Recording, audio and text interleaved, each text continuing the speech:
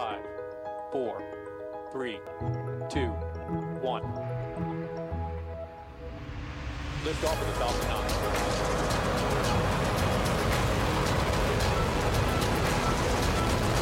Falcon 9 clears 30 hours. Hi, I'm Mark Boucher.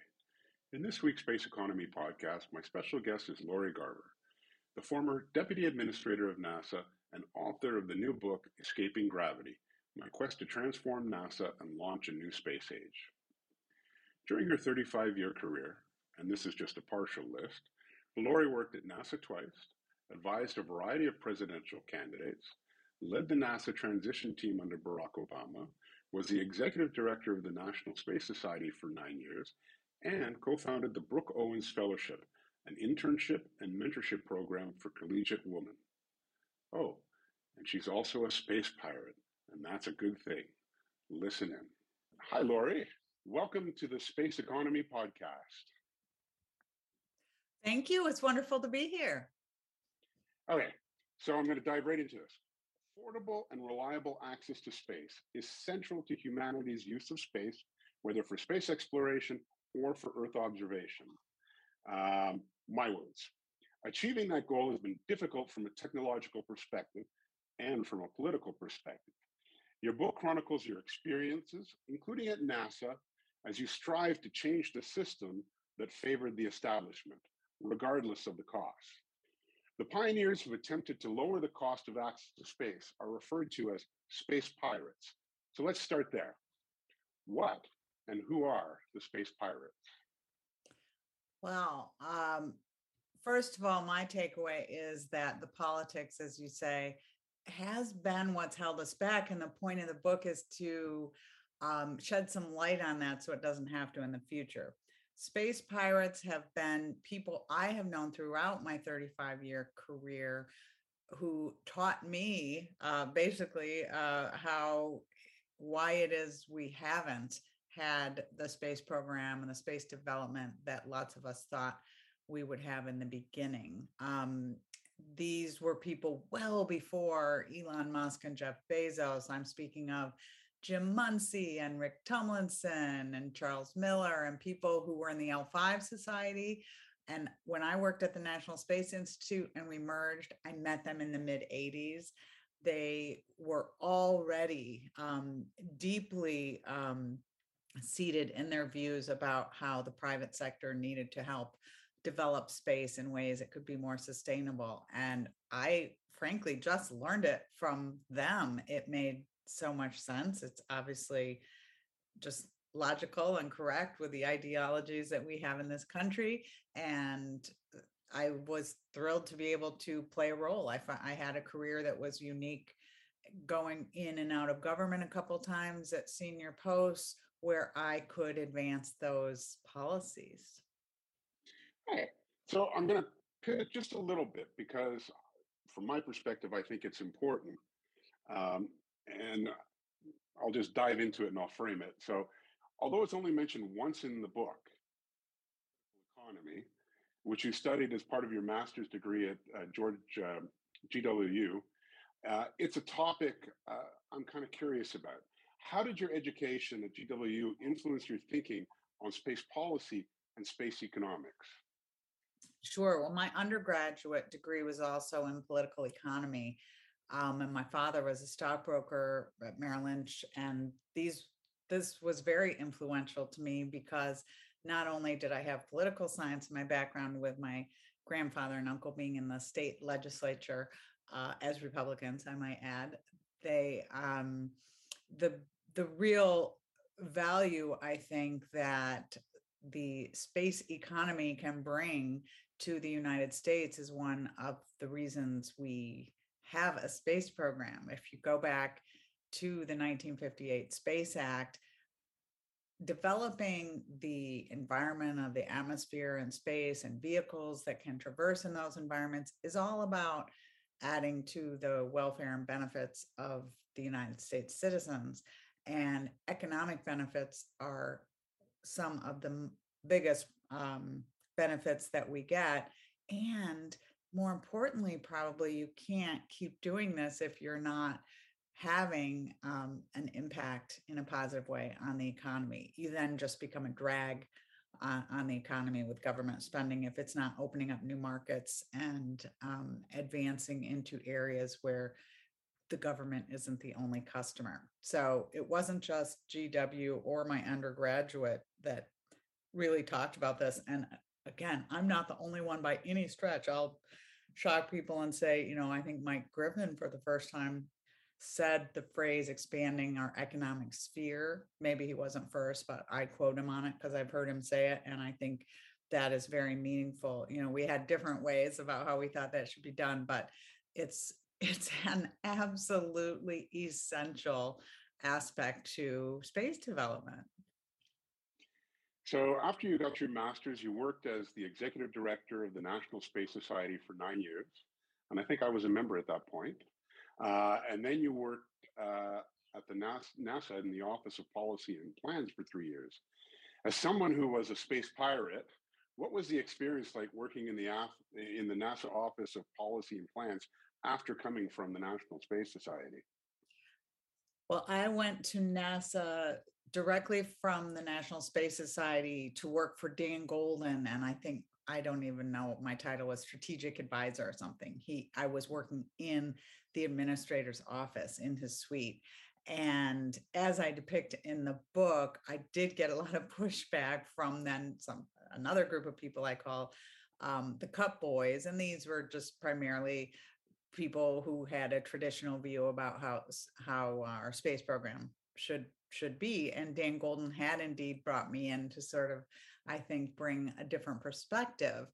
After my first year, Alan Ladwig, the associate administrator for policy and plans, offered me a position in his office to lead commercial space policy. And he was really saving me because I think the Cup Boys were not at all prepared to keep me in the administrator suite so close with Dan Golden. He saw me as stirring up way too much trouble. So I went and worked for Alan, which was wonderful. And then he switched and Dan asked him to come to the A suite as an advisor. And I was promoted into the associate administrator for policy. So by then, actually, I think the main antagonists of mine at NASA, namely the deputy and chief of staff, Minnie and Zorro in Cup Boy nomenclature, had moved along, and working for Dan Golden as head of policy at NASA was wonderful. He asked me to lead commercial space efforts. We had a great team.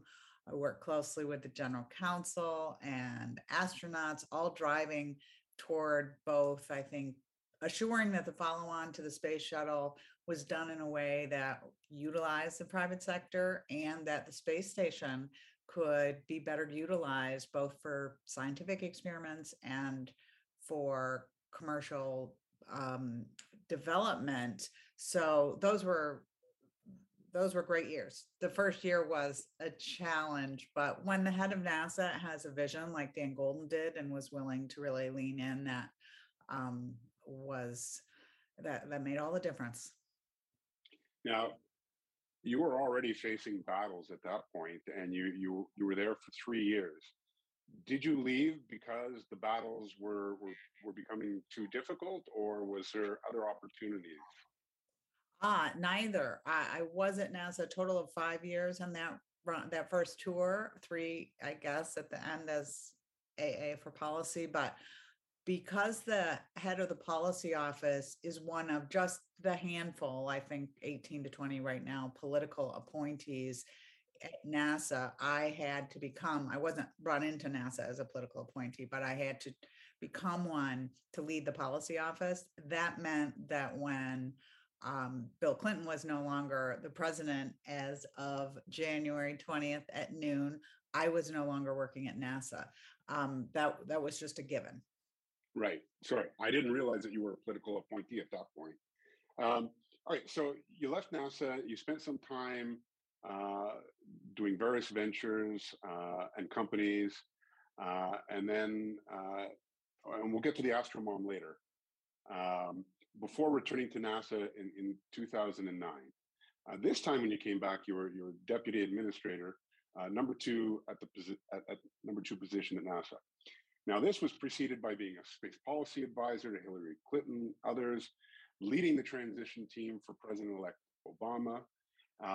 And as part of the transition team, you had advised President Obama that your recommendation as a nominee for NASA administrator you were suggesting Steve Ezekowitz, right? That didn't happen. Instead, Major General Charlie Bolden was selected at the behest of Senator Nelson, who plays a central figure in your book, not always in a very good light. How would you describe Senator Nelson and his efforts to shape the space program up to that point?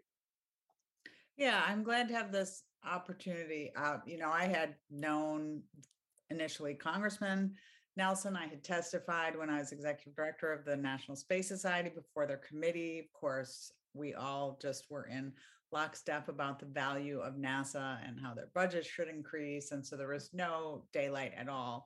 And when I came in to serve as the transition team, I really was supposed to be private. If the president doesn't win and you're working on the transition team, people never know that you did it. I've had that experience as well. And so I didn't have a lot of interaction with him until people started putting forward, namely the incoming White House personnel team, candidates for the administrator position. As I think what's important about Senator Nelson is, for more than anyone else, I think, on the Hill, for many years, he got up and thought about NASA and was willing to pick up the phone and make calls about it. And that is how he got things done. So I don't want this to all be negative. If he had been fighting for the things that I thought were the right direction for NASA, he would have been, top of my list. It's only because I think he did have some views initially that were seated in the past, and because his advocacy for a NASA administrator was something the Obama incoming administration decided they would ultimately let him get who he wanted, that it just became a little difficult. But honestly, Senator Nelson is the person who put my name forward for the final vote in the Senate, along with Charlie's. And even on the day our budget came out that became so controversial, I talked to him, and I did initially think that he was understanding and on board. I was very surprised that he had not been keeping up with this with the administrator, because Charlie had said he wanted to take the lead on congressional relationships with key people, the head of our committees, and we had legislative affairs doing that with him. And so all of a sudden, he didn't even know what we were thinking, which was challenging. You're being really nice. In your book, your characterization of Charlie Bolden leaves me with the impression, this is just my impression, that he wasn't a good leader as NASA administrator. He wasn't fully there paying attention to some of the things that were ongoing with respect to policy and what the Obama administration had said, this is what we want. Am I reading that right or wrong? Mark, similar to Bill Nelson, I'm not trying to be nice or mean. This is I tried to, as much as possible, lay out, quotes, things they publicly said. And for me, Charlie, as a leader in the Marines, he's got a lot of leadership skills, and there in many ways are so many things that he does, and I learned from him. The issue was, I don't believe he thought NASA, he didn't have an agenda for NASA, but I don't think he even felt we should have one. I think he fundamentally, when he started, and he sort of admitted this in some interviews, wasn't really prepared for the job. He didn't this is the thing we do. We think engineers should be head of NASA. You don't do engineering there. The basic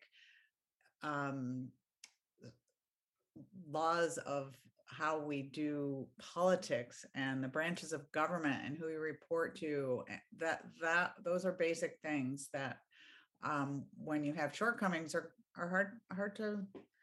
hard to deal with. And I very quickly, I think, became a flashpoint, not just for him, but for those around him. Like, wait, she's your deputy. Why is she disagreeing with you in a meeting? Why is she bringing things up that we're waiting to hear from you? At first, I think he's just an easygoing person, and okay, I'll listen. But that became a little toxic over time. And yeah, as a leader of NASA at that time, I felt we needed somebody who was really articulating the vision that the administration put forward. Charlie did not do that for a lot of reasons, partially at least because he did not understand it, believe in it, support it. I'm not sure which combination of those still to this day. What he says today is, I wasn't a fan of commercial space.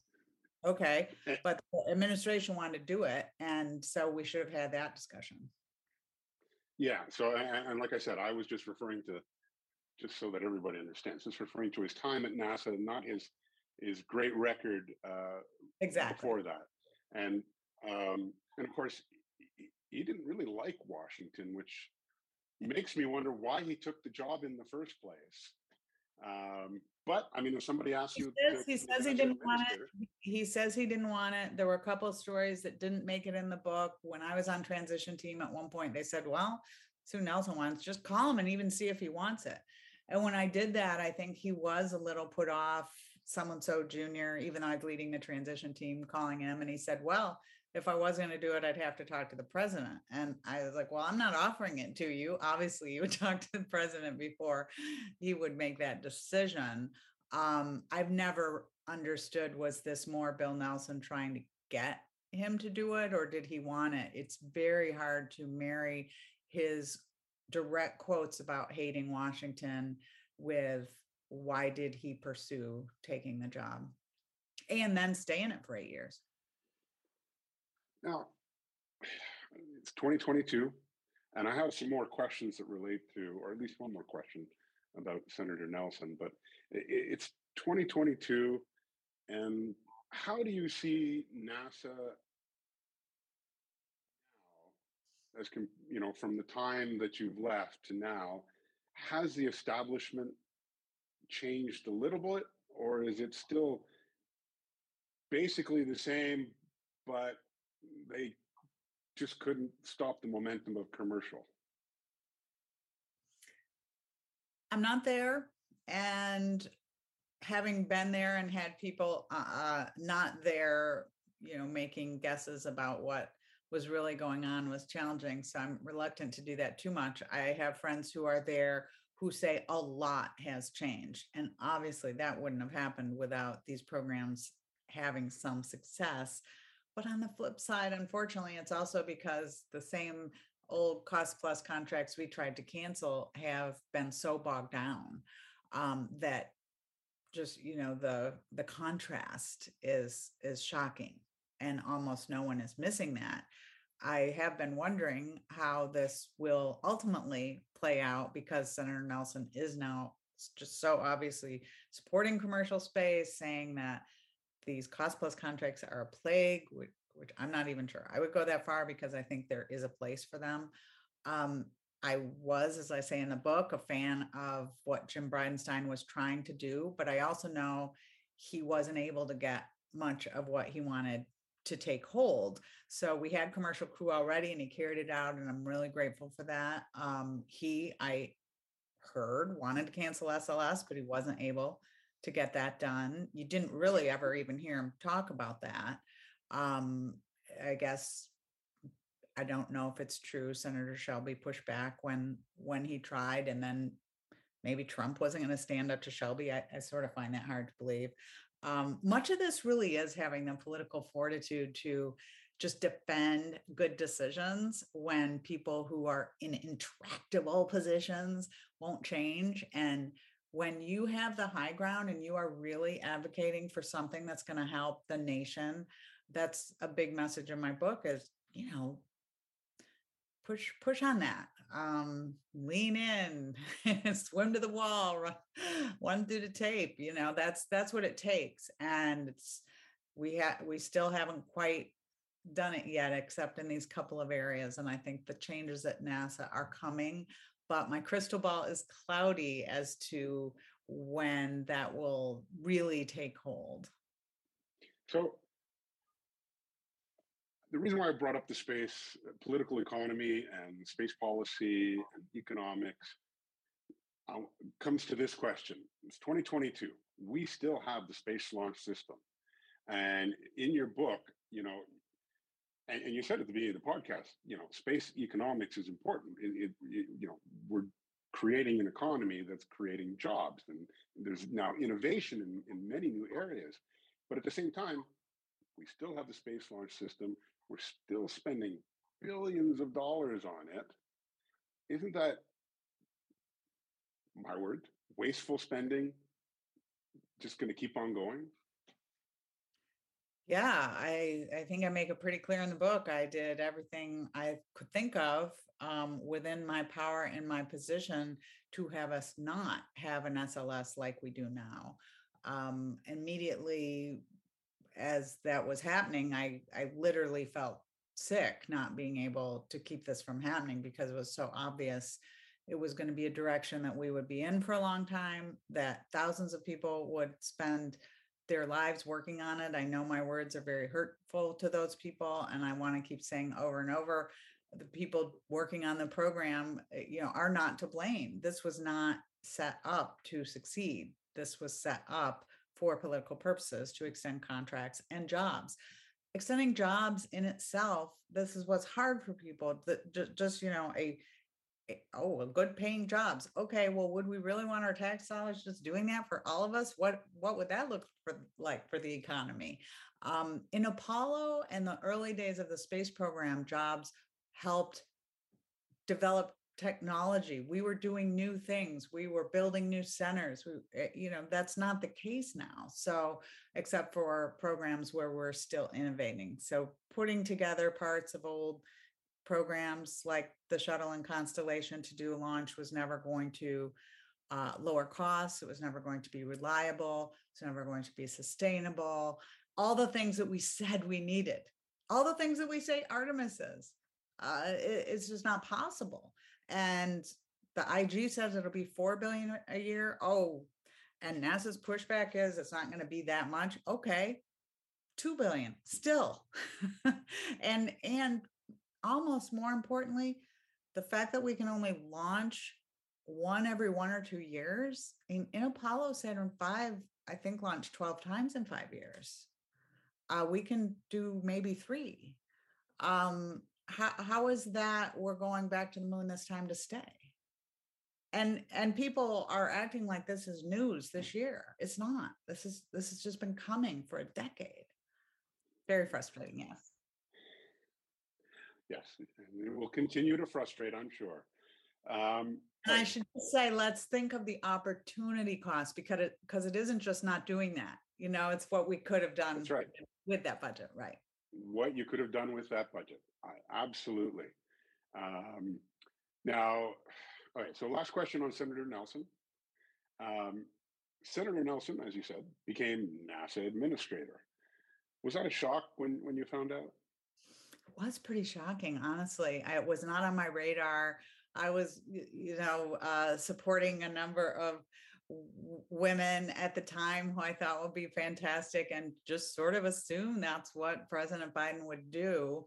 As far as the book goes, I was very, very well into it, and so was a little concerned, like, because I knew, how he had played into the history of the story. I also knew as soon as he got nominated, he would be confirmed easily. And Scientific America asked right away, probably based on a tweet of mine, whether I would like to explain my concerns in an op-ed, which I did, which wasn't aimed at getting him not to be put in the position, but to say, hey, to the Biden administration, maybe this is a signal that you're not thinking of the programs that are really the most productive and successful, and to put it on their radar screen that, yeah, he's going to be your NASA administrator, but let's make sure these other programs are front and center. And then also to raise the concern about a lack of diversity, gender diversity, certainly in the top spot at NASA. Having been number 2, I know what a female deputy administrator is going through. She's fantastic, but there's a very big difference between being administrator and being deputy administrator. So yeah, it was really surprising. I don't know why I hadn't thought, oh, wow, he'll pick his old friend, and literally just it went against, I think, what he said President Biden was doing for most of the rest of the cabinet. Yeah. And the motivations are the motivations, and they're all political. I don't know. So in this case, I think it's pretty personal. I think we have seen President Biden be very comfortable with people who he knows, even with all his appointments. He was less interested in maybe taking what he might have considered a risk, and I'm sure Senator Nelson made it very easy to select him with daily calls. I mean, I don't know that, but like I said, he's very motivated, and that can be hard to overcome for others in Washington who like to do things in a way that is collegial. Just telling someone, no, stop calling me. No, at least in Obama, they weren't willing to do it, which I found shocking. So I'm going to skip a question because you already brought this up. Diversity is an issue you brought up in the book. In recent years, do you think NASA is making enough progress on diversity and inclusion? Not enough, but some. No. Every time I would get to speak on the topic, I tried to put this as delicately as possible. NASA did not start with a great record. I know we like to say that was a sign of the times, but NASA is a futuristic agency. If anyone in the government could imagine a time when we could have equity and equality, we would have been the agency to do that. It took us too long. When we did it slow. I think we're still doing it slow. But I'm hard probably to satisfy on this. We've had certainly improvements. I love seeing the new center directors. We have some great female leaders, and with the Brooke Owens Fellowship that I helped co-found, the pipeline is alive and well. Same with Patty Grace Smith Fellowship, and I'm really optimistic. But we've still got a ways to go. As I say in the book, the brush is not yet cleared. And I'll say that in Canada, we have our first female president of the Canadian Space Agency. Indeed. Now, okay, so I totally skipped the part in the book about the Astromom because I wanted to focus on the other things first. So just give us a little background on the Astromom and how that came to be, and how it got derailed. Yeah, this is a chapter of my life, and it doesn't even make a whole chapter in the book. That's how it's not insignificant, but do you ever do those things in life? You don't think about it. It was really far out there, unique opportunity, because I was working when I left NASA the first time for a consulting firm. They are now called the Avocent Group. At the time, they were called DFI International, just a fabulous company. And I was affiliated with them for my entire 8 years between my 2 NASA stints. They let me have clients through them that I helped, mostly the traditional, all the big name clients. And I also had separate direct clients, and this was from one of those, and his name was Fisk Johnson.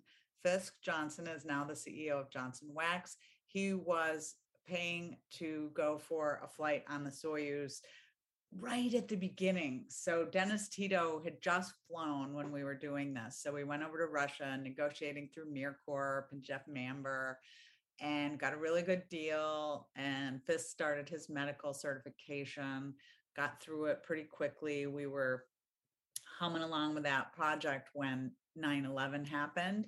And Fisk, who, although he wasn't CEO of SC Johnson Wax, he had a lot of professional responsibilities, could not take the time to train that was required for the flight that was going to be in the fall of 2002. I quickly regrouped because I knew the Russians needed this Western currency to keep the Soyuz production line going, to keep these workers employed and families fed and so forth. They didn't have a lot of time to sell the seat. Jeff Mamber asked if I knew of others who might be interested in going. I give more detail about this in the book. Ultimately decided I could try myself to be a sponsored candidate, got an agreement with the Russians that was very good. My ultimate agreement was for $12 million. That was a 10-day flight to the station. And I started my medical certification and training. I got sponsors. And as I was there, Lance Bass from InSync, it was announced, would be going on the same flight that I was working toward. The Russians hadn't heard anything about that yet. And it's a long story about how that happened, but we did end up spending some time in Russia together doing some of these medical certifications. And there's some fun stories about it in the book. No hard feelings. I do think I probably would have been able to go if that hadn't happened. And it's unfortunate because Lance wasn't able to go either. And I did support him going once he was there. And it seemed to me he was going to raise more money than me. And by the way, the Russians, the price went up to 20 million when they saw him there because they assumed he could pay for it. That all unraveled over time, but he spent a lot more time over there than I did. And ultimately, I think the Belgian astronaut Frank de Win took the seat, and I was told at the time it was only around $3 million that ESA was paying the Russians for those seats. So again, this is why I felt I could beat that. I could get the Russians more money and then they could get otherwise. And knowing the Russians, I was pretty sure they'd take it. And I will add, since you didn't mention it, that you did pass your training. I did. Well, again, so be clear, that's medical certification. That's medical certification, but there was some not the full training. The book, it goes into detail on some of the tests and how you managed to get through them, but still, you did that. Oh yeah, and that's one of the reasons that it's no hard feelings. I mean, it was a unique experience. My consulting firm supported me. My family supported me. I got to really test my mettle and got a part of a chapter of good stories in it. Now, today, 2022, you can go to space, albeit not to the space station as cheap as 12 million or 3 million. It'd be a little bit more than that. But you can go on a Blue Origin flight or a Virgin Galactic flight, hopefully again in the near future. Have you considered taking one of those flights? Are you booked? Of course, I've considered it. I'm not a wealthy person. I wasn't paying for my Soyuz flight. That was a sponsored, very unique opportunity. I would have been the first woman. That was new. And again, it was a long flight. So I am not booked on any of these. I keep, I'll watch for the price to come down. I would love to be selected as one of their deserving people that they fly themselves. I don't know, we could do some sort of campaign, but now George Whitesides isn't at Virgin Galactic anymore, but you have some pull. Yeah, I think there's a lot of people with more pull than me at both organizations, and I'm not really expecting any of that to happen. I also, as you know from listening to the book, because I know you listened rather than read it, my purpose for being in this field wasn't to go myself. That was I really did want to open it for more people and more valuable purposes, and I'm just so glad that's working out. So if I still think I'll go to space in my life. I really do. I mean, I think the price will come down. I think there will be opportunities. So stay tuned. And the price will come down in part because of what you've done. Right. We're part of it. So, one more question on commercial stuff, and it's a new program, the Commercial LEO Destinations Program. It's an effort whereby NASA is co-funding development of commercial space stations. What do you think of the program? And then the hard question: when NASA down selects, should the eventual winner be more than one? Should they fund at least two proposals? Yeah, there's a lot of good stuff in that question. I love the program. I think it's just a fabulous development stemming out of what we've been doing so far. Space station has given us that toehold outward, but it's still very expensive to operate because, like all human space flight, before commercial crew, we didn't develop it or design in things that would make it more operationally sustainable. So having that happen is wonderful, and let's all just hope space station can last to get us there, and that during that period of time we can start to be developing some markets beyond tourism. I think tourism is for sure the big one right now, so that we can have more than one commercial LEO platform. To me, the reason you want to have more than one when you're doing something like a fixed cost program is not every company will succeed. And if NASA needs this capability for their own research, which they do, you're putting all that at risk otherwise. And I know we just have one now, that's a cost plus contract. And that's the reason we keep paying more every year, no matter what, plus, to make sure it works, backing of the federal government. So I would love to see two or more commercial LEO destinations. That would signify that there's enough going on out there, enough customers, that people besides NASA, people, organizations, other governments, I mean, you can imagine the market. And I guess I'm pretty bullish on it myself. The next big economy is for space is in LEO. So, but so here's one last question, because I just thought of this. The space station will definitely come to an end. It just has to. The technology's old. It's going to start having a lot more problems where astronaut time is going to be spent basically just maintaining it rather than actually doing what they should be doing with the space station, which is R&D. So, and thinking that Senator Nelson is now Administrator Nelson, are you worried that we might have a gap, that we might not have a space station built through this LEO Destinations program in time to replace the space station? That there was a gap between the shuttle and SpaceX coming on board? Of course, this is a big concern, having nothing to do with Senator Nelson being administrator. Things can happen on the space station technically that could cause a problem. We obviously are in just this hugely difficult situation with working with the Russians, who are enemies of the rest of the world almost, here on terra firma. And unlike with space transportation, I mean, we had a backup. It was the Russians. There isn't a space station backup.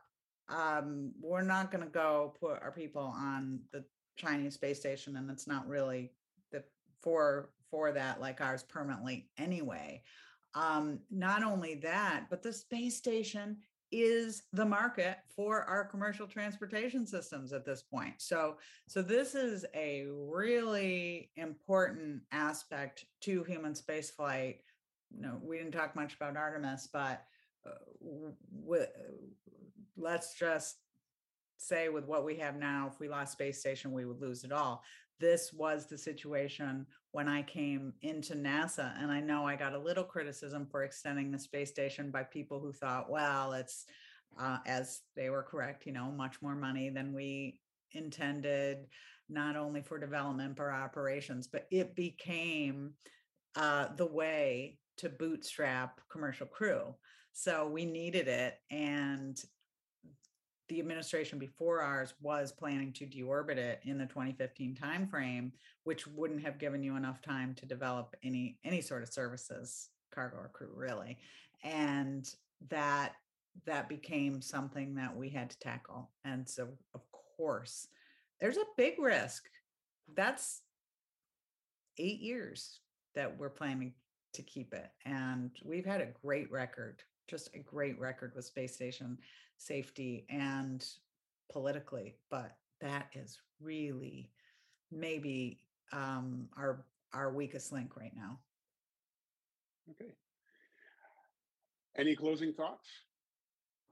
No, thank you. It's great to talk to you. All these interviews, I love having different people's views on the book, so it's much appreciated. Your listeners are going to be some of the most well educated and versed on the topic, so looking forward to the response. So the book is called Escaping Gravity, My Quest to Transform NASA and Launch a New Space Age. I highly recommend it. Well, that's a wrap on this episode. As always, your feedback is very much appreciated. You can send us a comment or a guest recommendation to podcast@spaceq.ca. You can also follow the podcast on Twitter @TheEconomySpace.